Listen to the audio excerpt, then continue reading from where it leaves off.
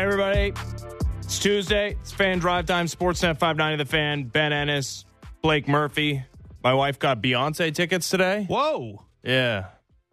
Yeah, she was. So I knew she had a code to be part of. I don't know if it was a pre-sale.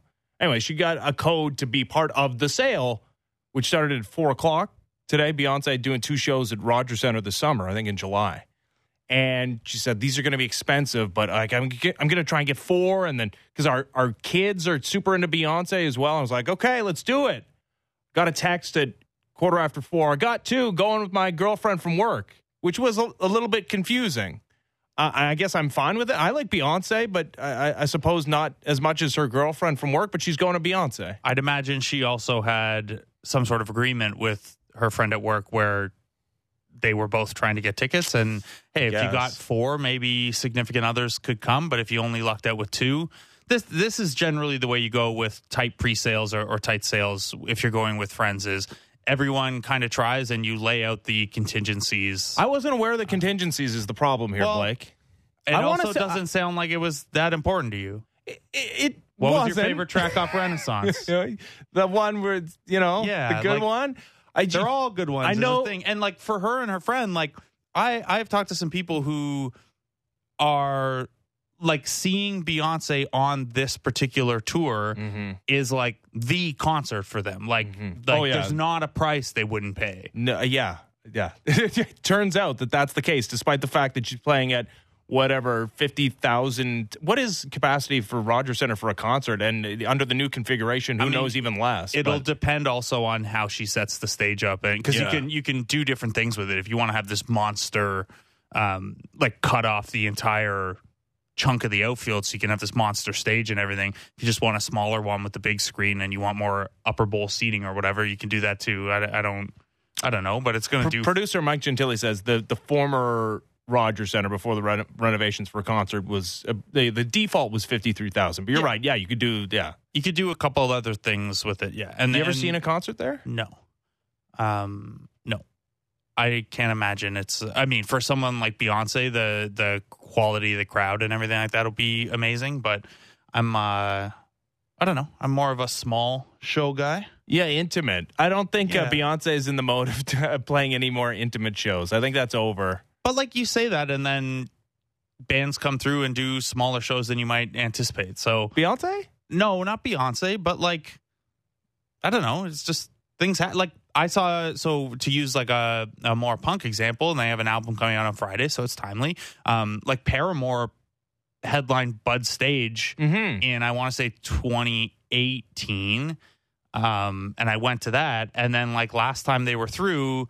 Just last year, they played History, which is a 2,500 cap instead of a 15,000 cap like Bud Stage. So you can do it. It depends in part on what the artist wants to do and stuff. But yeah, it's Beyonce. She could sell out Rodgers Center for the entire week if she wanted. So, yeah, she's doing 2 shows, and you have to do these limited pre-sales for 2 shows. There's going to be 100,000 people that go to these 2 shows in the summer in the city of Toronto. Yeah, you're right. She could do 1 million. Anyway, I don't think you care the level that your wife and her friend care. I think you should be very happy for her that she will get to go to what I imagine will be a legendary and very memorable Beyonce performance. Well, I sit with the kids and have to babysit the kids, I guess. And listen to, I don't know, what are they into? It's probably too old for the Wiggles or whatever now, right? That's the only little kid songs I know. What do they like? Yeah, they like what I like. So they like Rage Against the Machine. Cool.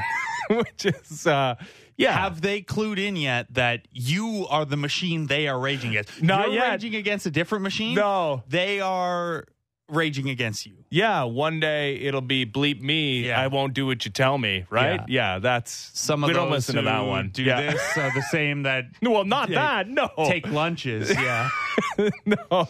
So not that. So congratulations to my wife going to Beyonce without me. Didn't realize I wasn't part of the contingency. All right. Wow, what a thing to win in a draw. Not only Beyonce tickets, but a night without Ben.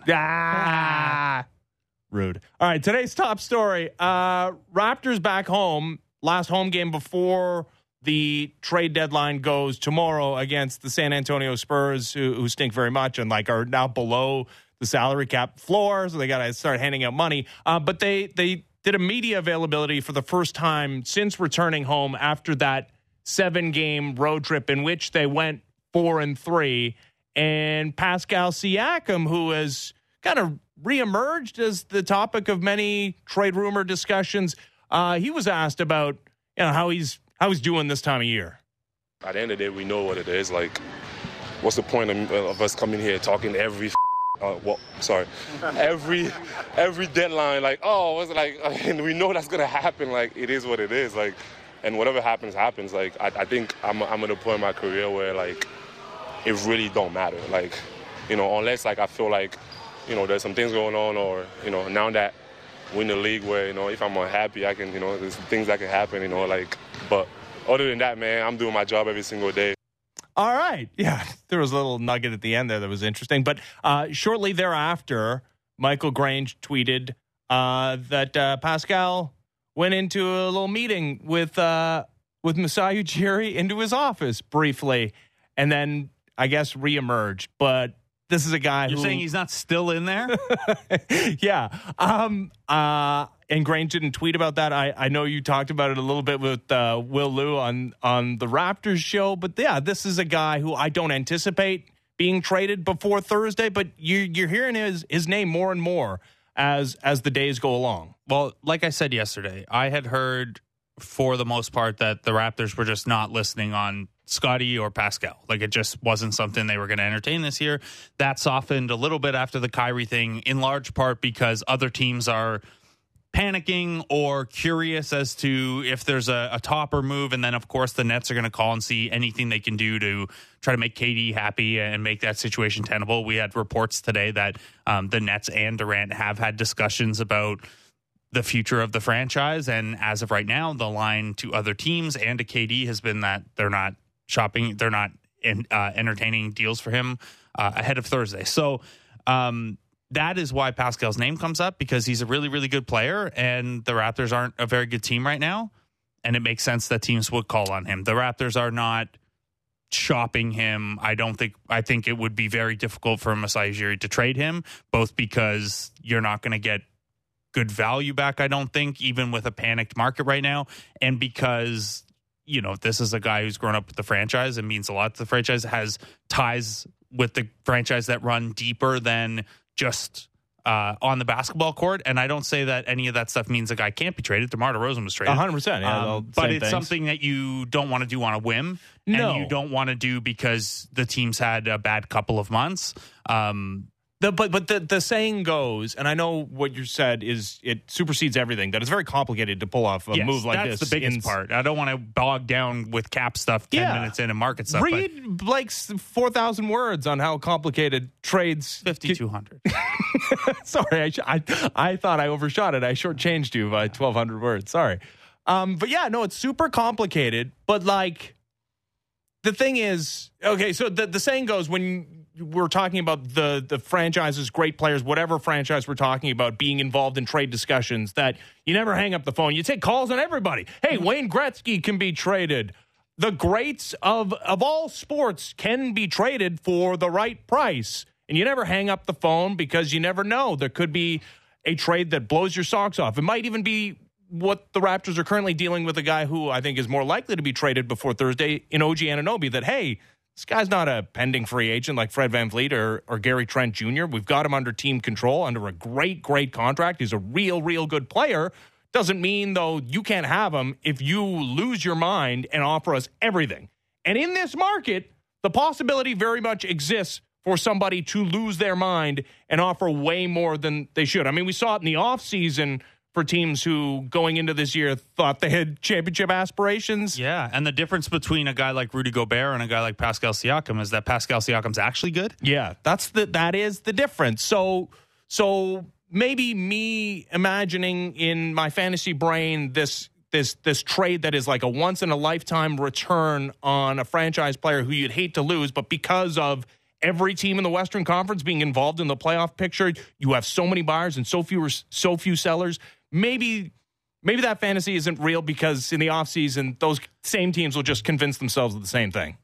Trading someone like Siakam is difficult in season for a lot of reasons. I mean, we don't see not superstar. We don't see all-star level players traded all that often in season because unless that player is asking out, it's just really difficult. It's difficult from a cap math perspective. It's difficult to deal Pascal Siakam to a team that once they send you back all the things they have to send you back to make the numbers work and to make it worth your while, would still want Pascal Siakam, right? Like it's the inverse of a Raptors KD trade where, yeah, of course the Raptors should want KD, but they'd have to give up so much that then KD would get to Toronto and be like, why am I here? He'd look around and be like, please trade me. Please trade me for all the stuff you just traded away. I wanted to play with all those pieces. It's also, again, and this is as much basketball as it is non-basketball, is like when you are making a foundational change to the direction and makeup and timeline of your franchise, that is generally not a decision you make not on a whim, because the Raptors have been sitting with these decisions since the offseason. But, if Siakam's name wasn't in the mix a week ago, what could fundamentally change for your organization over the course of a week? There must be a bar, though, right? Like they know their price for everybody. Yeah, there is. If the Nets called and said, hey, yeah, you got to eat Ben Simmons, but those two spicy, lightly or unprotected future firsts we got, and potential defensive player of the year, Nick Claxton, who's only 23, like if all of that stuff gets put on the table, then you start to have the conversation. But that's not going to happen. And I pushed to you before we came on air, like, yeah, I get that it seems like a seller's market right now, and it is. But once you factor in the salary matching and how much you'd have to ask for back and all of those things, and then compare it to the offseason where more teams have cap space. Instead of maybe 10 teams thinking they're contenders, maybe it's 15 teams could talk themselves into, hey, a 29-year-old multi-time All-NBA guy. There's also the fact that in the offseason, there will be more certainty around what Pascal Siakam's next extension looks like. And if you're trading what it would take to get Siakam, you're certainly anticipating extending him next offseason. So when you line all that stuff up, it still makes more sense to me that would be an off-season decision because it is so foundation altering and there are so many complexities. And then the other thing is, I pushed it to you, is like, okay, if it is a seller's market that makes it that you'd get such a great return for Siakam right now, what's the deal? And unfortunately, a lot of the teams that would be in a vacuum most aggressive for Siakam they're most aggressive and most desperate because they've already traded a ton of stuff away. These teams do not have boatloads of picks and prospects to throw at you right at this second. Like maybe a second tier team that sees Pascal as helps this year and long term can get there with you. But like Brooklyn doesn't have the pieces. They're not that they're going to put in the middle here. Phoenix doesn't have the pieces unless you really like DeAndre Ayton, which not at that contract, not for Pascal Siakam. Dallas doesn't have the pieces, of course. Now you can go. The Lakers don't have the pieces. Like Russ and those two unprotected deep future firsts aren't getting it done. So you start to go down the list, and it gets, even though it's a seller's market, it's that maybe tops out before you get to all-star caliber players. Now, the OG trade is, I guess, easier to make because the salary is not max salary. And he's a little younger. He's more like, I think if we're being realistic about player values too, it's a little easier to trade a guy who is a really helpful piece, but not a max contract guy. Yeah. Like just like value wise, not even contract wise. It's just, that's an easier piece to bring yourself to part with. Now, OG has been ruled out for the Raptors' final game, and it happens to be a home game before Thursday's trade deadline. He's still working his way back from that injury. Still not cleared for contact even. Okay, so twofold, I guess, is one, does that impact his value in trade if they're looking at that? And two, I mean, I guess if he's not even cleared for contact, it's hard to put the tinfoil hat on, right, and do what I was doing at the beginning of this road trip when Nick Nurse was like, they're telling me he's already ruled out for the entire road trip. It's 1,000 games long. Why are they doing that? Where do you think Nick Nurse is from? I don't know. That's not Iowa. Not an Iowa accent. No, it wasn't. You're better off going, I think, just like, what is an Iowa accent? Well, I mean, Nick Nurse has one, but I don't think it's discernible. No, I think the best bet you would have at it is maybe you just try a Minnesota accent and hope. I can't do that either. But no, Iowa. Like North Dakota, like a Fargo thing? Like, yeah, I mean, Iowa's further south than those, but it's attached to Minnesota. Yeah. You ever been to Iowa? No. All right. All right. That might not be true. I may have driven through Iowa at some point because I've been to Minnesota and as part of a trip that included more stops. I'd have to double check. So no, this doesn't affect OG's trade value, except for the fact that a big factor in OG's trade value is the fact that he hasn't played 70 games in a season since his rookie year. Yeah, no, that's like it's no one is going to be concerned about the wrists specifically, but they will be concerned about, if you're adding OG Anunoby for the playoff push, do you get OG Anunoby for every playoff game? So you mentioned the Woj tweet that in the aftermath of the Kyrie Irving trade, the Brooklyn Nets and Kevin Durant having ongoing conversations on the direction of the franchise, but organization has thus far told inquiring teams that they're not planning to trade him before Thursday's deadline. I guess you're satisfied if you're a Nets fan. There's like a couple of words in there that still make me a little bit nervous if I'm a Nets fan and thinking that at least we're going to get one more kick at the can here with Kevin Durant. Well, and also the fact that we haven't heard directly from Kevin Durant since the Kyrie Irving trade. But thus far is in there. Thus far. Yeah, he's and he's out until the All-Star break, it sounds like. So there's no like contractual impetus for Kevin Durant to speak until he's back in the lineup. Like when you're hurt, you don't have to talk. No. So I mean, it's not like KD's a guy that ducks that very often. Anyway, his Twitter account is still active too. He's well within his right to tweet. Yeah, which he probably will, but he's probably waiting for post deadline because I think he's probably learned over time that you can hurt your own leverage or hurt your team's leverage in trading you if you do that. He's also probably honestly like having some difficult conversations with the front office about what that looks like, and if he's, he very clearly, the way last summer played out and the way this has played out, like doesn't have slam dunk 1,000% faith in the direction of the organization and their ability to help him win another championship. But, I think he's smart enough to know trading him at this point, like Brooklyn's probably just going to say no. They had all offseason to trade him. We're like, no, we're calling your bluff. Like, and they're fourth. Yeah, and you have 3 more years left on your deal, and you have a roster that was better with Kyrie Irving for a playoff series, but is still like built pretty well around Kyrie Irving, or around Kevin Durant rather. Yeah, they've got plenty of assets to make another move before Thursday. Kyrie also did his first media availability today in Dallas. Kyrie Mad Libs. So he hasn't alienated the fans of Dallas yet, or Mark Cuban yet. So it was like, in that regard, it was a success. Rachel Nichols kind of summarized it nicely. Kyrie Irving, in his first press conference since the trade, says he felt disrespected by the Nets, wishes that he had paid more attention going into who were the people running the franchise, said he felt wanted by the Mavericks. I would add to an addendum, or I would add to that it was discovered that the Instagram post, you may recall, that Kyrie eventually made in response to the anti-Semitic movie that he promoted on his Twitter feed, that Instagram post apologizing for that, the one apology we got because it didn't happen verbally, that's been deleted, Blake. So, the mind does wander. And as far as thinking maybe that wasn't maybe from the heart when Kyrie originally posted it. He did stand by it a little bit when asked about it, and also like Mark Cuban's Jewish. I would hope that Kyrie Irving learned his lesson through all of that, not just about sharing that stuff, but about why it's so harmful and problematic to be sharing things that have those opinions.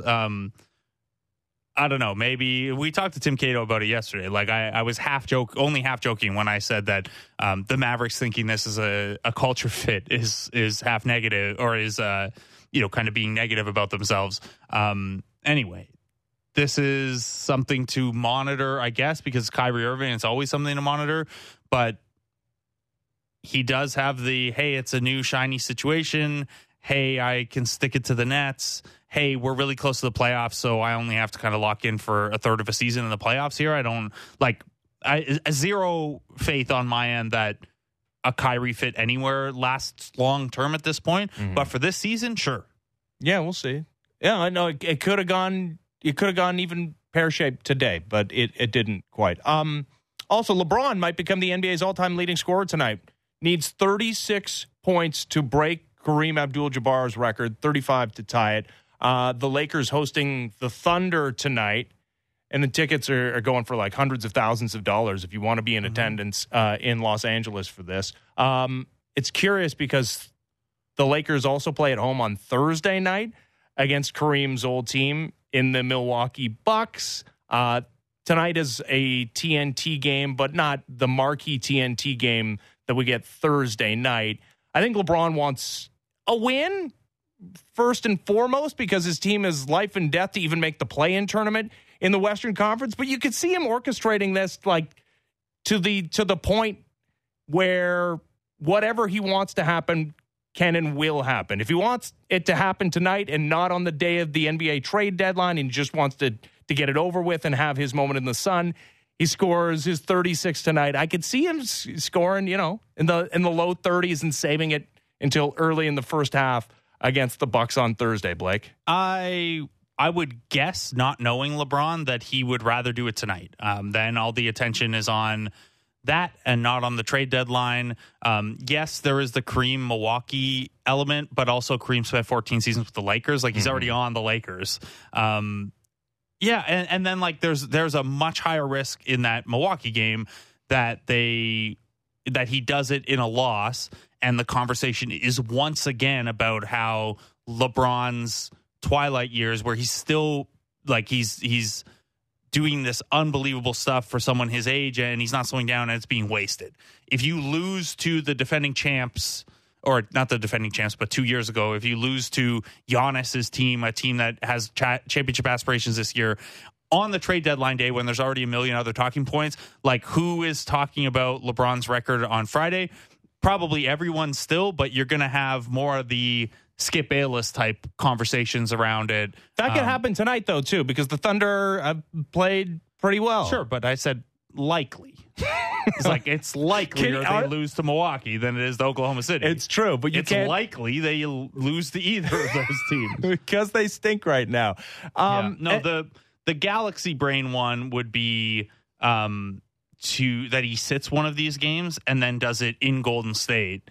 Now a little likelier maybe with Steph not there, but they were his biggest rival, right? Like he had four straight championship battles against them. Sure. And I think he would consider Steph, Draymond, Clay like his biggest rival if he had to choose one. Now that one is not at home, but it is a nationally televised game as well on Saturday.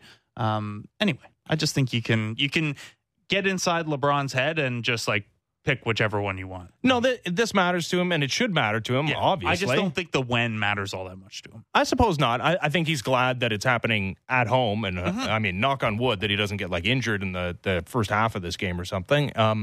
But no, I think he's glad that it's happening at home. I think he would prefer for his team to be a lot better, I'm sure. And you know what? He's on the record as saying he would have preferred his team to be currently employing Kyrie Irving. And we'll see what happens before Thursday. And whatever you think of LeBron, best player of all time, second best player of all time, I don't know, fifth best player of all time, I think it's that's too low. Yeah.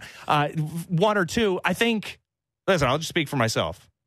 I know I want to see LeBron James come playoff time, right? Like whether that's just one game or in the playoff play-in round and then maybe getting his doors blown off in the first round against Jokic and the Nuggets or whatever.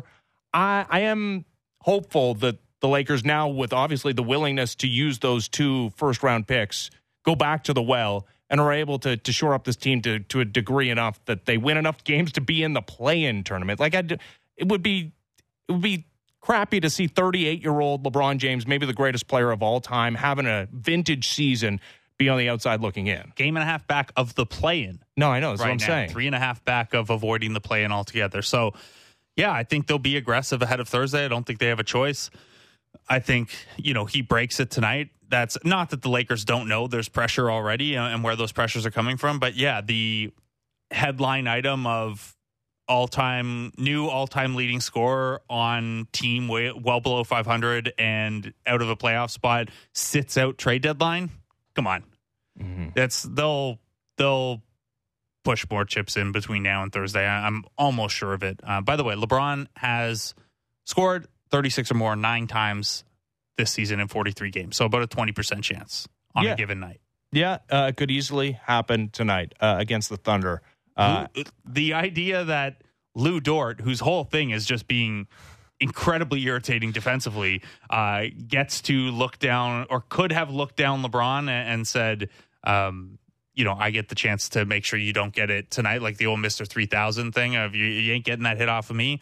But he's been out for quite a while. So that stinks. Yeah, that would have been a cool matchup. Oh, well, maybe in the playoffs or the play-in tournament. We'll see. Thunder pretty good defensively, by the way. Yeah. No, they've been way better than expected. All right. When we come back, we are less than a week away from Sunday's Super Bowl. Of course, Peter King of NBC Sports Football Morning in America got a chance to ride to the Eagles facility with head coach Nick Sirianni. We'll talk to him about that and plenty more as we get set for the Super Bowl as the Fan Drive Time continues. Ben Ennis, Blake Murphy, Sportsnet 590 The Fan.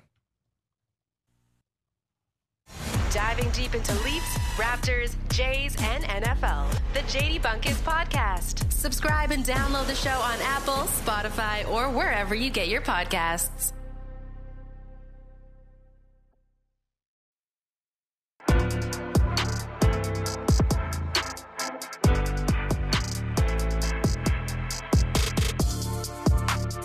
Fan Drive Time, Sportsnet 590 The Fan. Ben Ennis, Blake Murphy. You're going to talk to Peter King in just a second. Like I said, he did a ride-along with Nick Sirianni in the week leading up to the Super Bowl. Fifth time he's done that with a Super Bowl participant head coach and about a 500 record. Yeah, 2-2.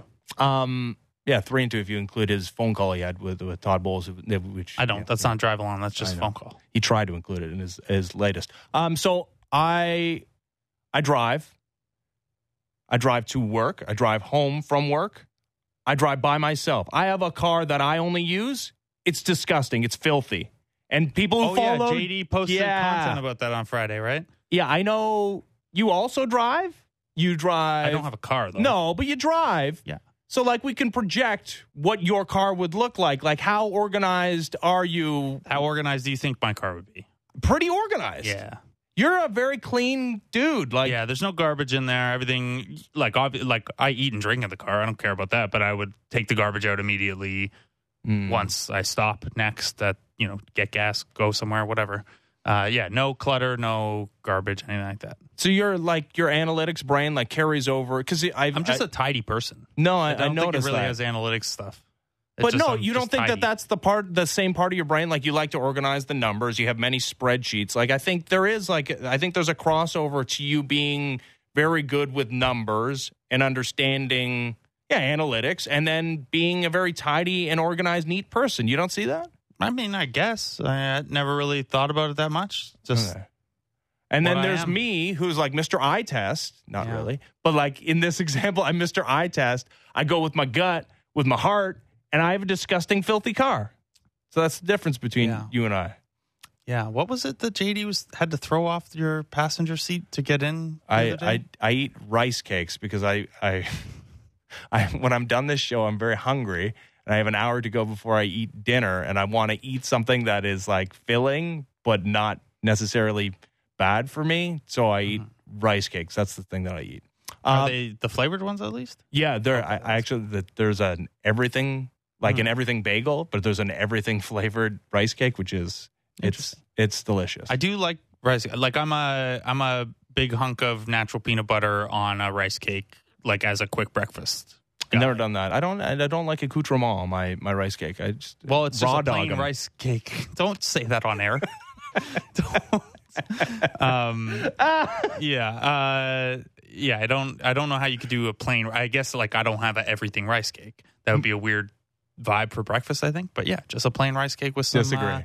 You would have a tablespoon of peanut butter on it. You would have an everything bagel for breakfast. So you should have an everything rice cake for breakfast. So we're going to talk to Andrew Brandt later on in the program, host of the Business of Sport podcast. He's also former Packers executive. We'll talk to him about Aaron Rodgers, who, by the way, Pat McAfee show is the place where every NFL figure goes to, and especially Aaron Rodgers. Yeah, Aaron Rodgers is on there once a week now. Yeah, he literally is there once a week. So the latest from Aaron Rodgers is that he's going to go on his 4-day darkness retreat, And then after that, we'll probably have some sort of resolution to his situation in Green Bay. So his darkness retreat, if you're unfamiliar with darkness retreats, which I imagine most people are. It's my entire life, bud. That was dark. Yeah. Is that he goes into a house for 4 days. Small house, specifically. What does the size matter if it's dark? Yeah, I don't know. But for 4 days, and then it emerges after 4 days of darkness. Now, there used to be a place, I assume it's still here, near where we are at Bloor and Jarvis. It was I think it was on Church Street, where you eat dinner in the dark, which I tried, and it's supposed to like enhance the taste of the food because your other senses eliminate one sense, the others go higher. That's how Daredevil exists. Yeah, all that stuff. Okay, I would say that it was fine, and I won't be doing a 4-day darkness retreat anytime soon. All right, we do have Peter King on the line right now of NBC Sports Football Morning in America. Peter, thanks for doing this. You ever been on a darkness retreat? Hearing about Aaron Rodgers' darkness retreat, does it intrigue you at all? Is there anything about Aaron Rodgers that is normal? No, it's very few. I mean, this is just, there's nothing that, can you imagine if Aaron Rodgers just simply said, yeah, I'm going to go away for a few days and just think about this. And I would think in a couple of weeks I'll have an answer for you. Yeah. No, it's got to be, I'm going to go sit in darkness for 4 days, and then I'm going to go on an ayahuasca retreat to Peru. And then I mean, it's just, and again, look, I am all for people doing what they need to do to feel good, to do all that. It's just, it is one thing after another with Aaron Rodgers. It just is. And it just is weird. That's all I can say. If you buy stock in Aaron Rodgers, you're buying stock in something that is just totally out of the ordinary at almost everything he does. Yeah, look, you just laid it out, whether it's a darkness retreat or a ayahuasca vision quest, Joshua Tree, whatever. It sounds like a good hang. If you're going with anyone other than Aaron Rodgers is the issue there. I guess, Peter, my question more to his actual football situation is, like, I get that he's kind of doing the media rounds because it's the offseason and it's what he's interested in right now. And I know he does have a little bit of agency in this, but why does everything sound like he's a free agent on a free agent tour trying to decide his next destination? The Packers will have a lot of say in how this goes from here, will they not? Well, no question about it. But I just want to remind you that a year ago, the Green Bay Packers had a situation where they had almost an entirely new receiving corps. And this entirely new receiving corps did not have the benefit of working with Aaron Rodgers in the offseason, except for one long weekend at a mandatory minicamp. Okay? So basically, they came to training camp, and all these new receivers had to get on the same page with Aaron Rodgers right away. It's not impossible. It's not ridiculously difficult and all that, but just if you have an all-new group of receivers, you really want to be able to make sure you get enough work in with them in the off-season so that everything is going to go okay when the games start. And last year, that wasn't the case with Aaron Rodgers and his receivers. And I think that Matt LaFleur, as much as I think he really does like Aaron Rodgers, Brian Gutekunst, as much as he really likes Aaron Rodgers, they're asking themselves, do we want to pay $60 million for Aaron Rodgers to work for us for 5 months? And let's stretch it and say 6 months. Do you want to pay Aaron Rodgers $10 million a month to work for you this year when you saw what happened last year? And the results, at least until mid-November, were disastrous. And so I think they want him to be all in. And I'm not sure they're going to get an all-in player. If they aren't, I think they will try to trade him. Yeah. Hardly sounds like he's going to be all in or is all in on the Packers next season. All right, let's get to the latest edition of Head Coaches in Cars, talking to sports writers. Your fifth ride along with the Super Bowl head coach is Nick Sirianni. It was a great back and forth that you two had and that you wrote about on Football Morning in America. Do coaches get motivated by things like being fired or not added to Andy Reid's staff when Sirianni was originally with the Chiefs and Andy Reid came over to be the head coach in 2012? And if they do get motivated, isn't that plenty of reason for Nick Sirianni to be motivated going into this matchup on Sunday? I don't think so at all. I'll tell you why I don't think so. I want you to think 10 years ago this month, Andy Reid was trying to figure out who he was going to take on his new staff in Kansas City. Okay? Now, he had on his list a guy on his who had been on several of his coaching staffs. Okay? A guy by the name of David Culley, who ended up being the coach of the Houston Texans 2 years ago. So this guy was almost an Andy Reid lifer on his coaching staff over the years. So you basically had him, and then you had the existing position coach, wide receiver, in his first year with the Kansas City Chiefs, 31 years old, a guy named Nick Sirianni. Andy Reid did not know Nick Sirianni from Adam, okay? And again, I'm not making any judgment on this other than to say, put yourself in Andy Reid's shoes. I've got a loyal soldier named David Culley who I'd like to take with me, or I could take a guy who I never heard of, who I never met before, who I've never talked to. I'm going to interview him, but he's going to have to walk on water to beat out this guy who I really like, who I know I've had for a long time, David Culley. He kept Culley. And look, I talked to Sirianni about this. He's not angry about it. Surely he has to think, imagine if he took me or whatever. But how possibly it'd be irrational for him to be angry about it. So no, listen, Nick Sirianni's not an irrational person. Yeah, he's a very good NFL head coach, and everything's worked out since that for him, as he's now in his second season as the head coach of the Philadelphia Eagles, his first two seasons as an NFL head coach, and he finds himself in his first Super Bowl and a career record of 23-11. And this is after a 4-win season that eventually got Doug Peterson fired. Yeah. I mean, we talk about projecting these young quarterbacks and the Hall of Fame careers that they're on. I mean, to start your NFL head coaching career, is there a better start than what Nick Sirianni's had? It almost reminds me of Matt LaFleur, because remember, Matt LaFleur had one of the best records in his first 3 years of any head coach ever. It was like Paul Brown-esque. And plus, I think Nick Sirianni had the great fortune to go in a place with guys like Howie Roseman and Jeffrey Lurie. They're very, very detail-oriented. They're very analytics-oriented. Nick Sirianni loved it. So I think those guys had an awful lot in common, and it turned out to be a really smart pick for them 2 years ago.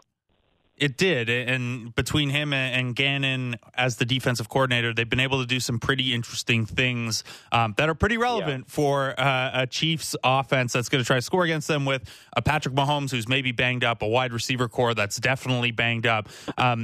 When you look a little deeper at the numbers, one of the things that stands out about this Eagles defense is they have been incredibly effective pressuring quarterbacks without committing to the blitz a ton.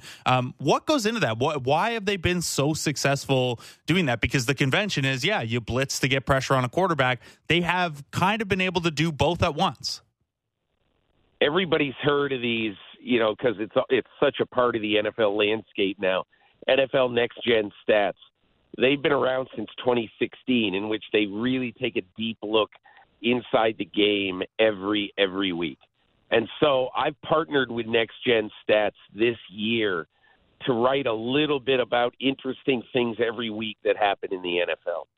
And the most interesting single statistic, in my opinion, this week, okay, in this game is what you just referenced, that, this week, the Philadelphia Eagles so far this year lead the NFL, including playoffs, with 77 sacks. 77 sacks in 19 games. So basically, they're getting 4 sacks a game, which is a lot. And of those 77 sacks, 3/4 of them have been gotten without blitzing. So with 4 rushes or less. Now, everybody said, well, who cares? What does that matter? Here's why it matters. That Patrick Mahomes, when he goes back to pass, not being able to extend plays really, not being able to run around as much as normal, he's going to be facing 7-man secondaries consistently in this game. And you don't go out, you don't send 7 guys out, in a route, if you're the offense. At absolute most, you'll send 5, and most often, the most you'll send is 4. And so if you are the Kansas City Chiefs, you're saying, man, we need our receivers to win, a lot of whom are going to be facing extra coverage. We need them to win because we can't count on Patrick Mahomes to run around like he normally does. So that, to me, is a really, really knotty problem for Kansas City on Sunday. Yeah, no question. And it feels like a cliche to talk about, hey, the best way to beat a good quarterback is to get to him without blitzing. But I mean, we have recent history though, right? A couple of years ago in that Super Bowl against the Buccaneers, he was sacked 3 times, but he was running for his life, and they were able to bottle up a prolific Chiefs offense. I mean, if the Eagles are going to win, won't it look like that? Well, I think that Patrick Mahomes is going to have to play the game of his life to win this game. But I also think that, look, we are watching one of the great offensive lines that we have ever watched. And I don't say that. I'm not trying to be hyperbolic here. This offensive line is playing as well as I've seen an offensive line play in years for Philadelphia. Now, why am I bringing that up? I'm bringing that up because you remember going back to the Patriots being 18-0 and playing the New York Giants 15 years ago. And when they played the New York Giants, what happened was Steve Spagnuolo, the Giants defensive coordinator, sent all sorts of different looks at Tom Brady that the Patriots had never seen the Giants run before. And I mention that because obviously Steve Spagnuolo will be designing against a great offensive line. He'll be designing how to rush Jalen Hurts. And so now I am trying to think, as I think of how I'm going to cover this game, I know I am going to chart the pass rushes that that Steve Spagnuolo uses with his Chiefs front, because I think that's going to be absolutely fascinating. Peter, we know you're a native New Yorker, and that there's been plenty of controversy around the Empire State Building, which lit itself up all green after the Eagles' triumph in the NFC Championship game, and apparently will light green if the Eagles do it again. Like how do it again. They didn't learn their. I get it. It's just a building. It's not a big deal. But it is like. I mean, what do you think of when you think of New York City? You think of the Statue of Liberty, and like maybe number 2 is the Empire State Building. It is like slightly insane. Here's the amazing thing about it, and a couple of friends of mine, one of whom is in commercial real estate. He said to me last week, he goes, hey, listen, everybody's making such a big deal. The New York Post had a big story, Empire State Building to New York City, drop dead, and everybody is making a big deal of this. And as he said to me, he goes, what would have happened if they didn't light it up in green? nobody would have noticed. Nobody would be talking about it if they just lit it up in white, which they usually do when they don't have anything to do. So you start to think about this. And what is hilarious about it is, so they've got so many people talking about it, mentioning it. Everybody who lives in New York and who notices will be looking out the window Sunday night to see what color the Empire State is lit in. And it's just so the Empire State Building is doing something that is good for the business of the Empire State Building. And so the more I've thought about that, the more I say, that's a pretty smart group of people who run that building.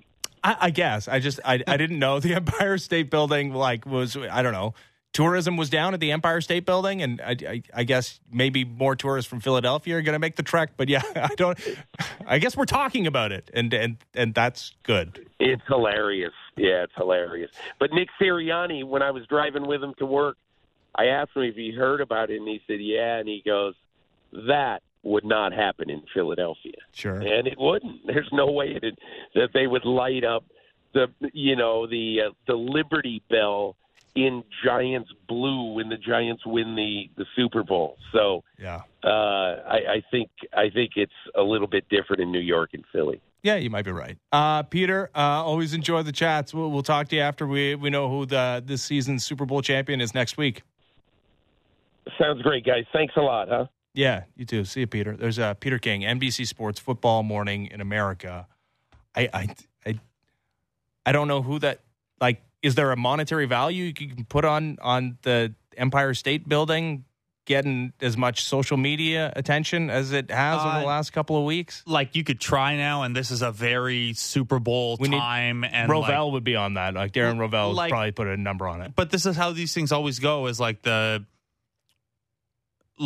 corporate type people and the type of people who would want to monetize this are a little behind and don't realize that it's the authenticity of that initial reaction to everything. They're absolutely someone is going to pay to do something around that again this Sunday, and nobody will care because it's already been done, and it now just feels lame that. Well, it's confusing. Again, I'm sure, the Empire State Building would love to have tons of visitors. But I don't know if this necessarily does it. All right, now to celebrate this year's Super Bowl in style, Proline Plus is teaming up with Real Sports to take the sports viewing experience to the next level. We are helping them give away tickets to bring you and up to 7 friends to Real Sports to watch the biggest football game of the year, including prime seating and a Proline prize pack with food and beverages. All you have to do is listen for today's code word and then text the code word to 590-590 to be entered for a chance to win. Now, today's code word is Super Bowl. Text Super Bowl to 590-590 right now to enter. Might as well get that one out of the way. Must be 19 years of age to enter. Details at sportsnet.ca/590. There's levels to this, Ben. Yeah. Super Take it to the next level. Owl. I still got to figure out which snacks I'm responsible for on Sunday. I haven't nailed that down with friends. Yeah, for my birthday? No. That's my birthday on Sunday. No, I know. It's in my phone. Super Bowl and Ben's birthday. All right, when we come back, NBA trade deadline on Thursday. Let's talk to Tim Bontemps, ESPN NBA reporter. As the Fan Drive Time continues, Ben Ennis, Blake Murphy, Sportsnet 590 The Fan.